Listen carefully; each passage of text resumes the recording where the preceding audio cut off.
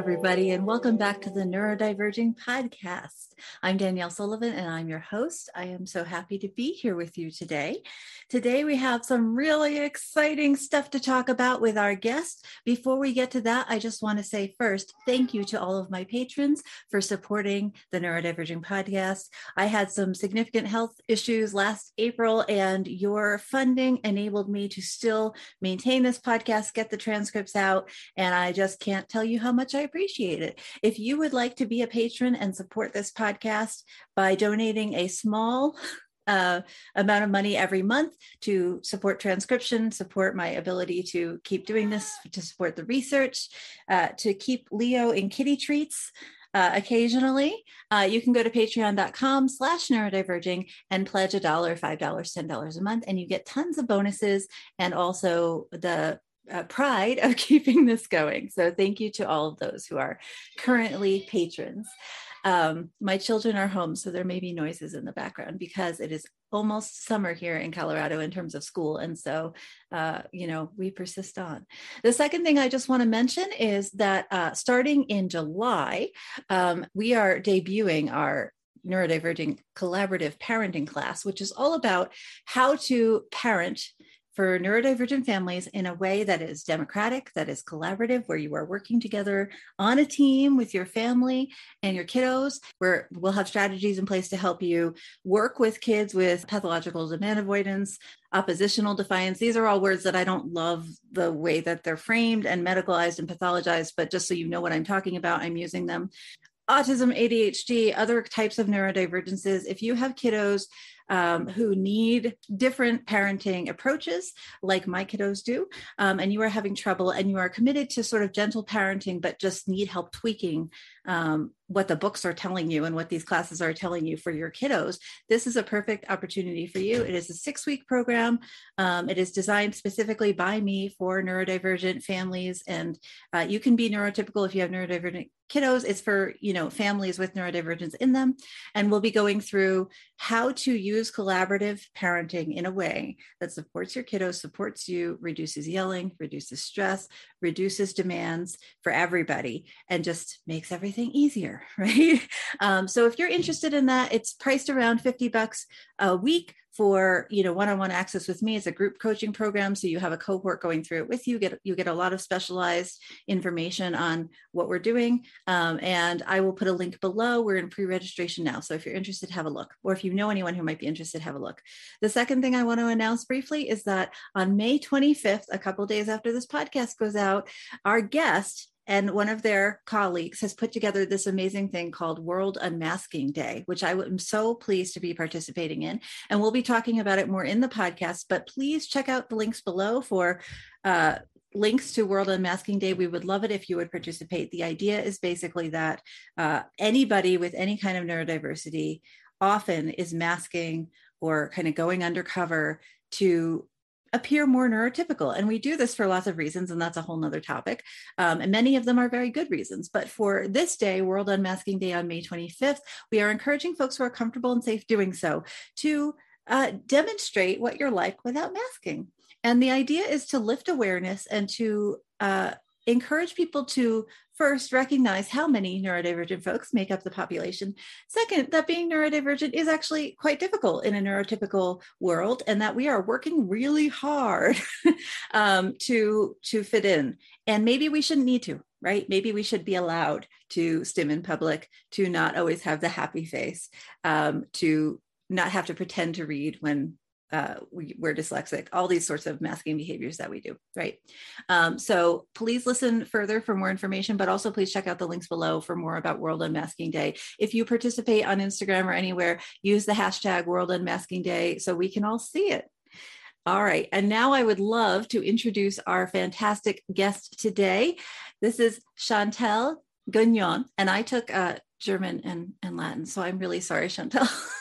Chantal Gagnon is the founder of Socolo, which is an inclusive stationery company that designs notebooks with consideration for people with neurodiversities and visual stress. Through Socolo, Chantal aims to normalize the use of color paper for adults as well as children and help make workspaces more accommodating for the neurodiverse and light sensitive. Chantel was diagnosed with dyslexia and Erland syndrome at a young age and found the lack of support available to neurodivergent adults shocking when she left the education system. This fuels her passion to advocate for a more inclusive world for people of all ages. She often gives talks to universities and startups on the importance of inclusive design. I have a huge passion for inclusive design, despite my lack of kind of visual design ability. And so when Chantel got in touch with me, I was really excited about that, but also I had personally never heard of Erland syndrome in the United States and looked it up and was like, I think this is really pertinent to a lot of neurodivergent people that I talk to on a day-to-day basis. So I really hope that this podcast will help some of you. We are talking about Chantel's experience with dyslexia and being diagnosed with Erland syndrome, why she founded Socolo, her stationery company, and why it's different than other ones, and why even little things like having colored paper available for adults, which she was having trouble finding, can make life so much easier for neurodivergent people. And then at the end, we're talking about Chantel's initiative with her colleague about World Unmasking Day on the 25th of May. And so I hope you'll listen to the end and find out more about that. Without further ado, here we go on to our interview. Enjoy. Welcome to the podcast, Chantel. It's so nice to have you here. Thanks for joining me. Thank you for having me. I'm so glad you're here. When you got in touch with me, I was so excited because I think what you're doing is so unique and so different than a lot of folks I've talked to in kind of the neurodiversity field. And you have this business that like really practically offers a very unique support for certain kind of neurodiverse individuals. So I'm just so excited to talk to you. So I want to talk to you first, if it's okay, a little bit about you so our listeners can start to get to know you. Can you just tell us a little bit about you and your background? Yeah. So I grew up in Canada and I was diagnosed when I was in roughly like grade 2. So I just I lucked out and I happened to have a teacher who had a disabled child and was able to kind of direct my mom in the right direction. So the teacher wasn't exactly sure what was going on. My mom knew there was something going on. But she was able to kind of point my mom into like reading different books and different resources. And so after that, I quickly got diagnosed with Erland syndrome and dyslexia. And then when I was in about grade 6, I was finally able to go to a school that specialized in educating students with learning disabilities. And so for grade 6, grade 7, I managed to skip grade 8. And then for grade 9, I was in this like very special, beautiful environment that like really catered to any accommodation I really needed and just really supported me. And so at that school, I was able to actually learn how to read. I read my first novel at the school. So that was always really exciting. And I actually got so confident that I actually felt like I could go to like a regular high school after that. And then I went off to university. And when I was in university, I kind of debated being an artist or a scientist. And it was just very clear that I couldn't keep up education wise. So post-secondary was just starting to get a bit too hard. So the science kind of went out the window and I really focused on arts because it was definitely more hands-on and not so much memorizing and focusing on exams. And so I ended up being a graphic designer and ended up getting my like dream job as a creative strategist, where my job was to think of ideas for companies all day long. And I'm such an idea generator that it was just like the best job for me. But again, like I just couldn't really fit into an office environment. So I eventually left, did freelance graphic design for a bit. And then eventually I kind of got fed up one day with not being able to find stationery that accommodated my needs. Mm-hmm. And it kind of occurred to me, and I was like, I'm a graphic designer. I could actually do this and like make it myself. And then that's how I started Socolo. And so my life's kind of gone a bit, I like to think that it's like gone full circle a bit, where I've now like have re-embraced the neurodiverse community a lot after feeling, I never felt rejected by the neurodiverse community, but I felt like when I went into like the workplace and university that I wasn't really a part of it anymore. I didn't feel the community sense of it. So now I really feel like I'm like back in the community and just love it. I really, really want to talk about your business. Before we get into that more, can you talk a little bit about your experience with Irlen syndrome and kind of what it is and how it's affected you? Because I Googled it when you got in touch with me, but I don't think it's a term that's used very much in the States from what I could tell. And I was just interested in your perspective. Yeah. Yeah. So Irlen syndrome goes by like several different names. There's like Myers-Irlen syndrome, visual stress. Mm-hmm. So it's way more common than people actually think. So about 15 to 20% of adults tend to have it. And, or sorry, not adults, like everyone. But in the neurodiverse community, like about 50% of dyslexics have it. About 50% of even autistic people have it. Mm-hmm. So it's really like a lot more prevalent within the neurodiverse community. And essentially what it is it's a perception processing disorder. And so essentially how it affects me is in certain lighting environments, I get really affected by it. It gives me like these terrible headaches. When I was a child, it really manifested itself in like temper tantrums. And so I'd go to like the mall with my mom or even the grocery store, and I'd leave in like a horrible temper tantrum, and she would not be able to understand what went wrong. And I would come home from school really frustrated. And so essentially like when I read, for me, it can look different for other people, but when I read on white paper with black letters on top, it looks like the letters are floating on top of the page. Mm-hmm. So there's like a bit of this distraction because it doesn't look like it's attached to the white. Mm-hmm. Things kind of jiggle and move a bit. So as a child learning to read, that's really distracting. Yeah. And especially when you're really having to focus and trying to sound out a word and everything around it starts moving around even more. It's just a little bit of a disaster. So I got tested, and essentially what they do is you can get tested at like opticians, but you can also get tested with the like Irlen Syndrome Association. And what they do is like it's like a regular eye test, but with colors, and they figure out what's your perfect color. They get you to read. They have all these different like tests to see like where your reading improves. Mm-hmm. And for me, it was always this purpley blue color is what I got for the lens. But when it comes to paper, it's sort of like a corally orangey pink tone, which is kind of my ideal paper. Like, and that is quite common where like your lenses will be different than like the paper you like to use. And it tends to be on the opposite side of the color spectrum. Thank you. That's so interesting because I was Googling it and I was like, I've talked to a lot of folks on this podcast and I have sensory processing challenges, just kind of generally in vision and auditory processing and in tactile kind of touch processing.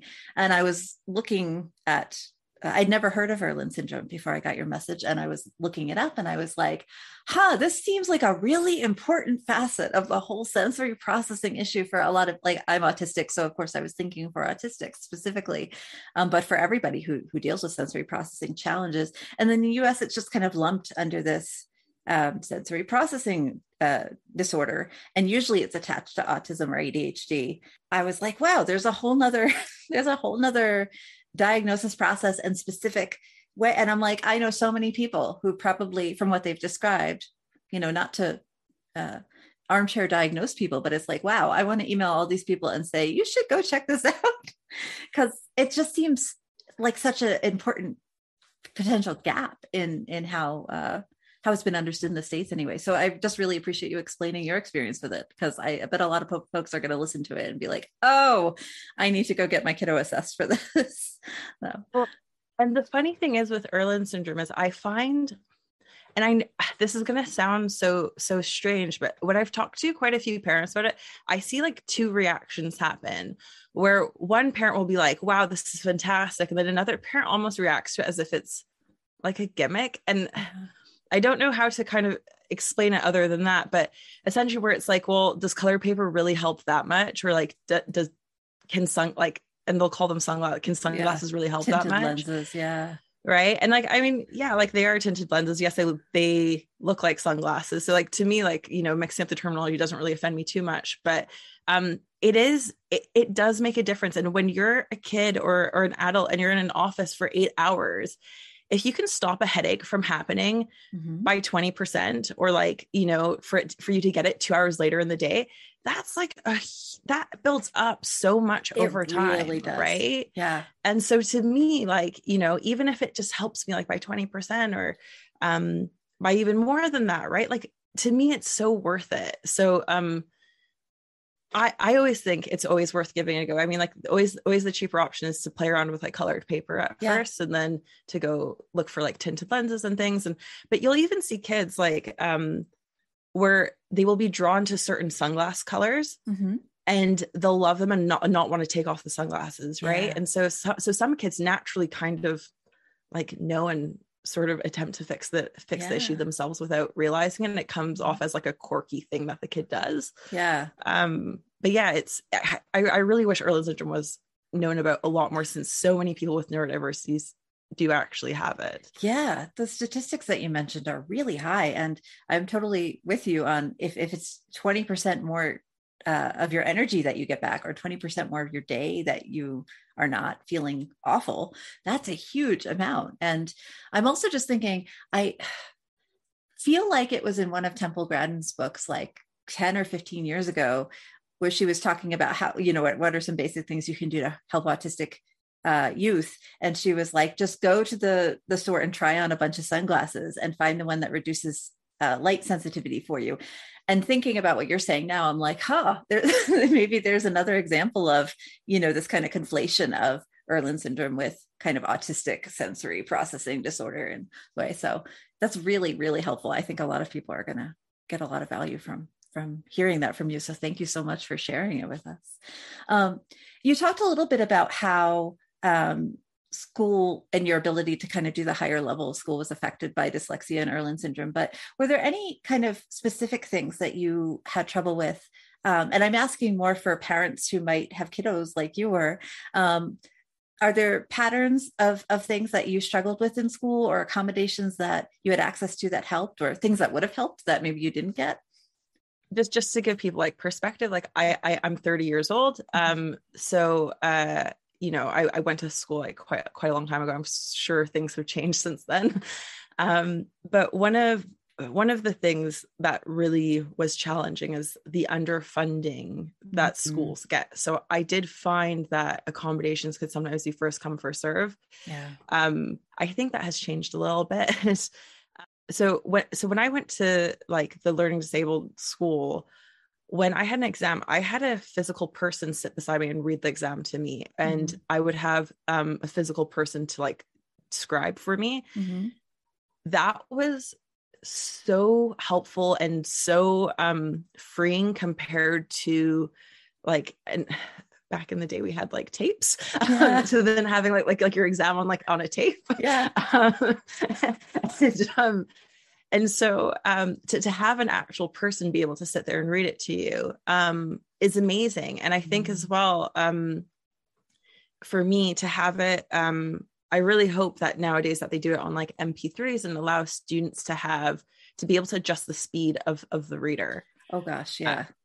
Because like I'm one of the, like I listen to Audible all the time, and for me, easily double speed. Yep, me too. I'm one of books. Yeah, right. And so if we're skilled with that, if that's a way that we can speed ourselves up, then that should be given to us. Meanwhile, then have it to play it at whatever speed the reader is at. Because sometimes you get a reader that's really slow. Like really slow. And it's painful to like sit through a really long exam and do that. And that this person who's reading it is eating into your time to process and answer the questions. So I think being able to like adjust your speed, but the biggest thing so the one thing that I wish that I think like the school system failed me with is I think accommodations to help children learn to read and pass school is great, but we also need to think of what are accommodations that we can give the students that they will also get in the workplace, because there doesn't seem to be an overlap. Like a ton of the accommodations that I got as a child, you do not get the minute you go to work or if you go to university sometimes, right? And so I think that there needs to be this conversation between like the government, who kind of controls the accommodations that are in the workplace and the government that controls education, and they need to have a chat and say like, okay, like what are the accommodations that will overlap, because no one's given me extra time for anything as an adult, right? Which helped me so much on exams, and I don't want that taken away from me, but I need accommodations that also help me as an adult, and to be taught how to ask for accommodations as an adult. Mm-hmm. So for example, in high school, when I went, I went from this like beautiful learning disability friendly school to all of a sudden high school, where the learning disability department was literally the size of a janitor's closet. Yeah. And so, you know, and things coming first come, first serve. And when you asked teachers for accommodations, you kind of knew that you were like a pain in the butt. And so you kind of had to be like, oh, excuse me, miss, please, if it's not too much trouble, you know, oh, blah, blah. And you had to like almost make yourself small in order to ask for accommodations. Meanwhile, as an adult, the number one thing I learned, and it took me way too long to learn this, is to stop asking and saying, this is what I need. Yeah. And to not ask for it. Right. And to be like, yeah, no problem. I will do that for you. I will just need this, this, and this. Yeah. Right. And so it comes from a place of confidence and power. And this needs to be taught at such a young age. And like that practice of being able to not assert yourself, but like, maybe that's the word. Yeah, but assert yourself because you deserve those things, because they should just be part and parcel of what you're given in a basic respect kind of way, right? Then in you're asking for extra, or, you know, you're getting more than somebody else is, right? Yeah, exactly. Yeah, thank you so much. That's, I think I basically just agree with everything you've said. I work a lot on helping folks set boundaries and assert themselves as adults, because I completely agree that in school, a lot of us are taught to be small, especially if you're a woman or women presenting person or grown up that way. We are taught to be small, and we're not always supported or even like respected when we make ourselves big and say, I need this, even though that's what you're going to have to do as an adult and at work. And when you're parenting other kids, you're going to have to be able to say, I need this for my child. I need this for myself. So I think that I really love seeing schools and kind of local programming that is now dedicated to helping youth become more assertive and be willing to say what they need and to understand what they need, because that's piece of it too, is that you don't know what you need until you figure out how to make things work. So like that development of youth and young adults to be able to assert is so important. And you're right, it's not something we get in school at all. So I think that's such a good point. Yeah. Thank you so much for sharing your experience with us. Can we move into Socolo? Because I'm so excited and you've talked about it a little bit. So you started this business partially founded out of kind of your needs as somebody with dyslexia and somebody with Irlen syndrome, and exactly how you described with the color being really important in how you are able to perceive language and to read. And so can you tell us a little bit about your business and what you do and kind of how it plays into your background? Yeah. So essentially like so what I've made isn't new. So I'm not going to pretend like it is, but one of the things that I found most helpful is having colored paper. And I did find that when I went into like the workplace, oftentimes when I'd be writing on colored paper, one, it was like nearly impossible to find colored paper notebooks that were designed for not children learning how to read and write at that, you know, and those notebooks have a place, and I'm really glad for it, but they tend to be like of cheaper quality. They tend to be very like throwaway and not designed for longevity. And they're just not practical for an adult who needs to write, you know, multiple pages. Right. So, all that I could find was like a pad of paper that had lines on it, but it was one of those pads where you could like just like tear away at the top. Yeah. So, and you know, being dyslexic, like we are prone to being a bit messy and disorganized. So it didn't work for me. I needed pages that would stay in a book. And I just found like my boss didn't quite like it. I always got a bit of side eye. It was always seen as like childish and just not professional. And so when I could find a notebook, I found that I could never find the color that was like right for me, but also I could never, it was always like a company that would kind of have it for like a season and then it would disappear. And so like my needs aren't a trend. I need them like all year round. So yeah, I just got really frustrated and being like, I'm 30 years old. Like why cannot, well, at the time I was like 28, but I was like, why cannot I not find a notebook that like works for me? Mm-hmm. And so I started developing it, and essentially I knew I wanted to create a notebook that had like the most overlap possible, right? Mm-hmm. So because I know lots of people with neurodiversities have Irlen syndrome or visual stress, then I knew colored paper, absolutely, like white paper needs to go. Yeah. There's enough of that out there. And so colored paper was in, and so then I just started researching. And so I make all of the lines monochromatic. So if the page is pink, you'll have dark pink lines on it. I make the lines as thin as possible, as the printer will let me. And the reason why I do this is so when you write on the page, the letters don't look like they're connecting so much. And so they're kind of treated more as a guide rather than like, here's a hard line and something visual. And so that helps. I've also went with like really thick paper. So part of the issue with colored paper is it's a bit like transparent. Yeah. And so you have to go quite thick in order to make it not ghost. So my paper is at like 120 GSM when most notebooks are around 190 GSM. So like, definitely like a bit thicker. Yeah. And my goal with the whole design was when a neurodivergent person goes into a workplace or like university with this notebook, I want a neurotypical person to come up to them and be like, wow, that's a really beautiful notebook. Where did you get it? Not, why are you writing on colored paper? Yeah. Right. And so it was all of this comfort, and, neurotypical people are more than welcome to buy my notebooks. I would love it. Right. But it definitely, everything's designed for a neurodivergent mind. And so I started with dyslexia and Irlen syndrome because that's what I had. Mm-hmm. And I just sort of figured, well, if no one buys them, then at least I have like a lifetime supply of notebooks. Yeah. But I'm now working on notebooks for the autism community and as well for ADHD.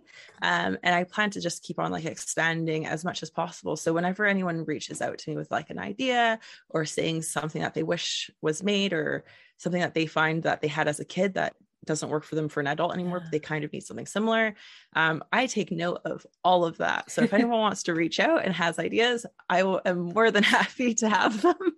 And I will try to make them. Right. That's fantastic. Thanks so much. So you use your products. I mean, your products are used in the workplace a lot because that's a place where folks don't always have access to accommodations they need, and the colored paper can really help.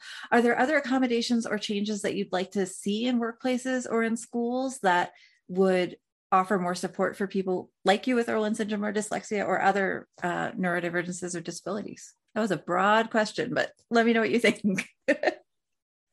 Yeah. So one of the areas that I struggled with the most in the workplace is like workplace politics, right? Mm-hmm. And so with Irlen syndrome, one of the best things you can do for a person with Irlen syndrome is to ask them, like, and someone who's dyslexic, actually anyone who's neurodiverse, like where in the office is a good place for you to sit? Right?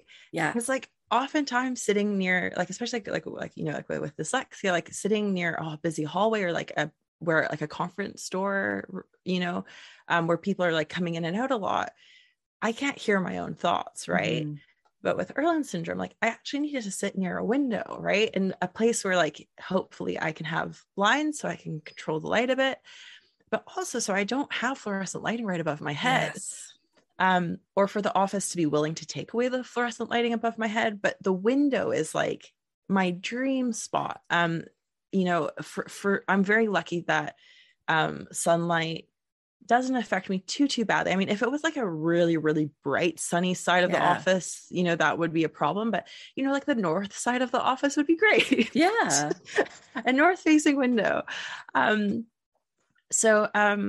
Yeah, for me, so as an intern, I was like working for this office that was like really progressive. They were like this tech company and had really great workplace culture. And I was like, wow, this is gonna be like working like at a mini Google. Right. And they were great on so many fronts, but one thing was like office politics really got in the way. And so when I was there, they gave me this beautiful window desk. And I thought it was because they were accommodating me, but it turns out that was the only desk that they had available. Oh, because they were in the middle of like moving offices, yeah. and someone got really upset about it. And so I was there for about a month, and finally someone like spoke up, got really upset. And apparently it was like a big deal. Wow. And how dare an intern sit near a window? And so they like ended up moving me to a lunch table. Oh, yeah. That sucks. I'm so sorry. Like, and like as an intern, you're kind of like, you feel really lucky to get that job. And especially like as a like neurodiverse intern, it was really hard for me to get a job or to get interviews. I had a spelling mistake on my resume for so long. And like both of my parents, English is not their first language. Mm-hmm. I didn't really have enough people that were like fantastic spellers to edit my resume. Mm-hmm. And so for like 6 months, I was like giving out resumes that had a spelling mistake on it and not getting callbacks, like not realizing that it was because I made one spelling mistake. Yeah. Right. And it's rude and heartbreaking. And so you're kind of in this position where you're just like, okay, like I'll do anything to get this job. So I'll let all my accommodations go. Mm-hmm. For the 3 months, even though I told the office what I need. Yeah. And they were upset that I was wearing my sunglasses inside. Wearing a hat's not completely socially acceptable. And, like, I'm not saying that like social norms, to ignore social norms is okay. So like, like when I would meet someone, of course, hat and glasses come off. I shake their hand because I do think, people being able to like see my whole face is quite mm-hmm. important. But then, sunglasses come back on at some point, right? Like my tinted lenses. And so that was like a really hard thing for people to understand and get around because of simply office politics. Like mm-hmm. it wasn't even that my manager had an issue with me sitting near a window. It was like other people in the office that made a huge fuss about it. Luckily they moved to like a new location where like every seat was like a window seat. It was fantastic. But yeah. So, and then like another thing is like when you're an intern, I would, every interview I would disclose, like I have dyslexia, mm-hmm. I have Irlen syndrome. This is sort of what I need. These are areas that like I struggle with. These are areas I'm really good at. Cause I think it's always good to lead with like both. Mm-hmm. And, and so, I would get an internship, but then like, you're an intern. So they think that you're going to be there for 3 months. They can see you as cheap labor. And so they don't really want to accommodate you. Yeah. And so I would sit there and really struggle through the 3 months and really just like put my head down and is like, yeah, okay, whatever I need to do to get this job, I'll just do it. Yeah. And then you'd get the job and you'd bring up like, guess what? Like I still need accommodations. Yeah. And, and the conversation would be like, well, you didn't need it for the last 3 months. So why do you need it now? Mm-hmm. And so all of a sudden you're in a position where you have to like really prove to them that you need accommodations when you shouldn't have to prove it. Mm-hmm. And they really should have been accommodating me as an intern, right? And like these are things that I legally have rights to, but all of a sudden I'm in this like very vulnerable position where, and again, like I'm invested in the job, right? Like I've worked so hard for 3 months that, it's sort of like, well, how much do I push? And I know I know that there's gonna be a spelling mistake on my resume. So like, when am I going to get my next job interview? Mm-hmm. So then, you're stuck in this like really vulnerable position. So I think workplace culture and creating a workplace that is based on inclusivity mm-hmm. is so much better and stronger. Like I almost like, I'm all for accommodations, but I think we need to teach businesses and universities and places of work that accommodations benefit everyone. It's not Yes. just for the single person that needs it, right? Mm-hmm. And so like this is why like I preach so much about like inclusive design and just inclusivity overall, because if we can create like a really inclusive world where I don't even have to ask for accommodations, I'm not stuck in these like vulnerable positions where, right? Yeah. I think your story really demonstrates, well, a couple of things, but first, just the power differential of somebody coming into a workplace, a disabled person coming into the workplace, even if you're not straight out of school, right? Even if you have some experience, needing to be able to prove that you can do the thing, and then having people not trust you or believe you when you say, no, I need these accommodations. But also your point about your the spelling error on your resume. I think that's a really good example of like how much ableism has sunk itself into our society in some ways, right? And this is like ableism and also to some degree educational like expectations, like how you're expected to show society that you're good enough, right? It's by doing things like spelling right or knowing how to do a resume or wearing your sunglasses not indoors, right? So like you said, social norms are important to some extent, right? They bond us, they create ways that we can all communicate together. But when you exclude folks based on just social norms alone, like a spelling error or, wearing sunglasses, then to some degree it can be ableist because there are lots of reasons people have spelling errors, not only related to education level or, ADHD or dyslexia, but also you're losing all the talents and all the abilities of these people based on kind of a silly thing, like them wearing sunglasses indoors or one word being misspelled. Like that word being misspelled isn't your whole person and everything that you can add to society and the community, right? So those judgments based on little things are just so harmful to society as a whole. Again, to you as an individual, obviously, very much so, but also to your point about accommodations helping everyone and inclusivity helping everybody. Like you are missing out on so much talent and ability because you're making judgments based on, spelling on the resume and like for autistic people, eye contact in the interview, right? That kind of stuff. So I really appreciate you sharing that with us because I think it's just so demonstrative of so many of the issues that so many of us are struggling with and kind of day to day trying to get work and trying to make a living and make a community here. Yeah. Right. Okay. So LinkedIn has now added dyslexic thinking as like a skill set. And I have such mixed feelings about this. I haven't heard of this. Yeah. So this is like a pretty new thing.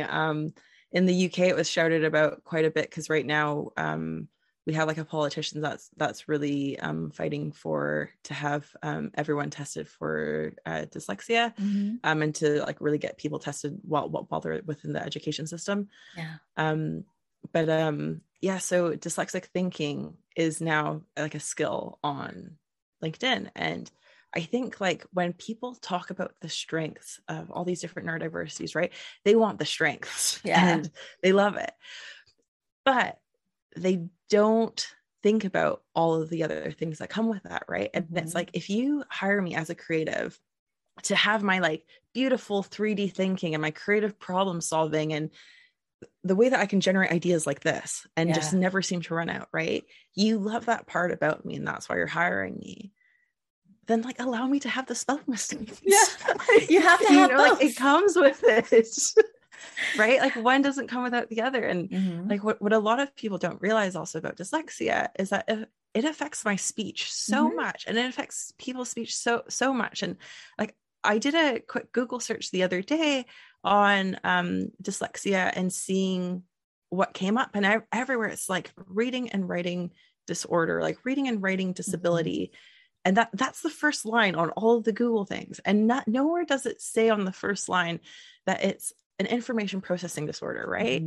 And so, yeah, it affects reading and writing, but it also affects speech. It affects like so many different aspects.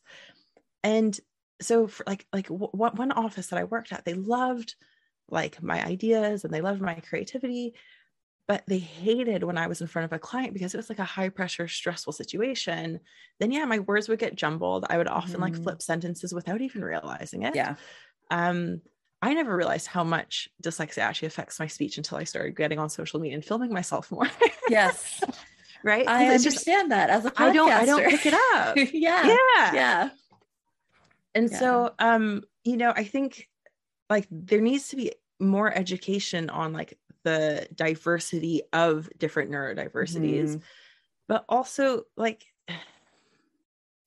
you can't have your cake and eat it too, right? Like if you want, like, yes, hire neurodivergent people. And like, I really encourage people, hire them. They are fantastic people. They bring so much to an office space, but you got to be okay with them being neurodiverse. We are in fact still neurodivergent. No, I completely agree with you and that's one of my sort of ongoing pushes is that at least with communication, right? That, and again, I mostly work with autistic folks. So autistic communication is different in many ways than neurotypical communication, and that's good. There are benefits to both kinds, but it's not just that autistic should have to learn neurotypical norms. It's that neurotypical should have to learn our norms too, because they're good at different things. And I think that needs to be sort of widened out to all kinds of communication need to be welcome in an inclusive space, and all kinds of, and even if we're not the most articulate sometimes. And I know I get really inarticulate when I get excited. I also flip words. I lose English very quickly when I'm tired and I just can't come up with the word I mean. And there's a lot of like this hand motion kind of stuff. Yeah. And I think that's just part of the neurodivergent and part and parcel. And, some neurotypicals do it too, but it's seen as kind of a cute, weird thing that they do as opposed to just a norm, right? But we do it every day. And so I completely agree with you. I'm just like taking what you said and rephrasing it because I'm like, yes.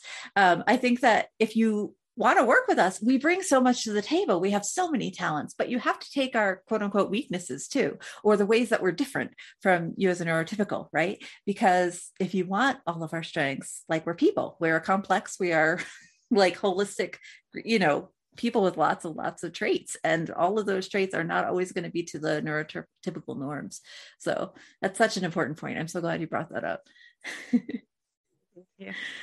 Well, thanks so much for everything today, Chantal. Can you tell us where our listeners can learn more about you and Socolo and everything you do, so that they can go find some of your amazing stuff after they get off this podcast?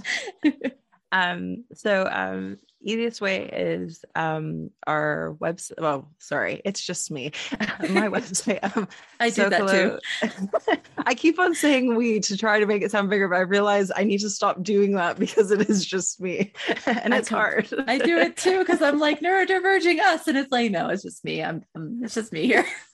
So you're not alone in that. Thank you. So socolo.co.uk. It's spelled SOCOLO. And yeah, you can find me also on Instagram and TikTok. Both of the handles are the same. So it's at so.co.lo. So that's kind of the best way to find me. I have a little extra bit. Do you mind? No, not at all. Please tell us all the things. Tell us all the things. In the UK, there was like some things that were happening in like the politics, and it just became very, very clear that so many people didn't understand what dyslexia was, and that masking and dyslexia tends to be called like stealth dyslexia. But essentially, so Socolo and this influencer called Girls with Dyslexia, we've paired up and we've decided to declare May 25th Unmasking Day. So we're asking everyone with all neurodiversities to unmask for a day.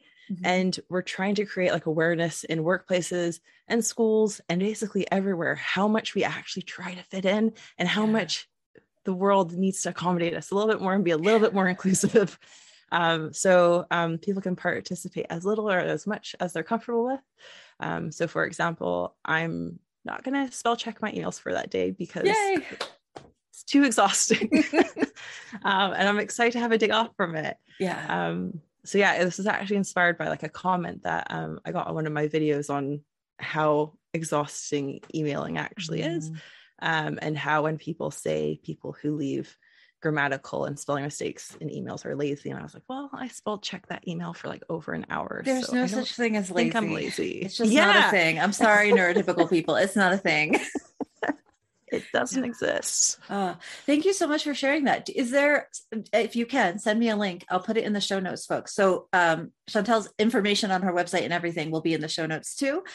So please check that out, but also send me information on the Unmasking Day so we can get people to participate. That sounds amazing. Yeah, please join in. We're asking like anyone tag us. We'll send them like photos and things to have. So yeah, please join. We've come up with this quite quickly, so we have about a month to get our ducks in a row. Get it moving. Yeah. Well, we can do it.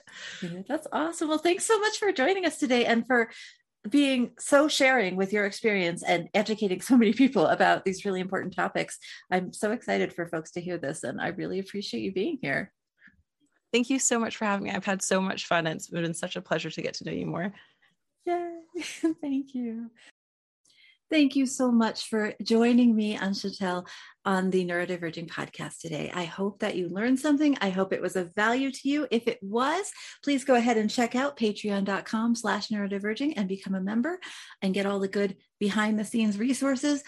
And also please check out Chantel's website. Links are below, but it's Socolo, SOCOLO.co.uk. And it is fantastic stuff she has there.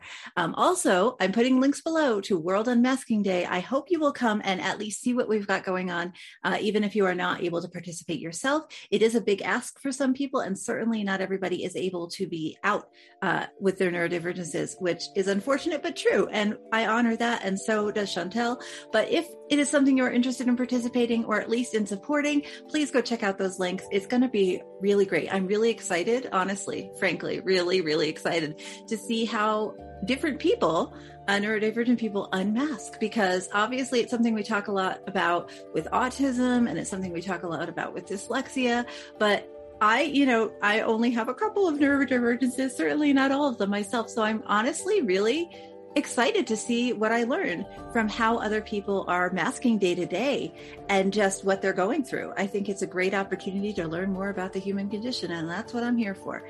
So anyway, I hope you'll go check those out. Thank you again to my patrons for supporting this episode of Neurodiverging, and I will see you in the next one. And please remember, we are all in this together.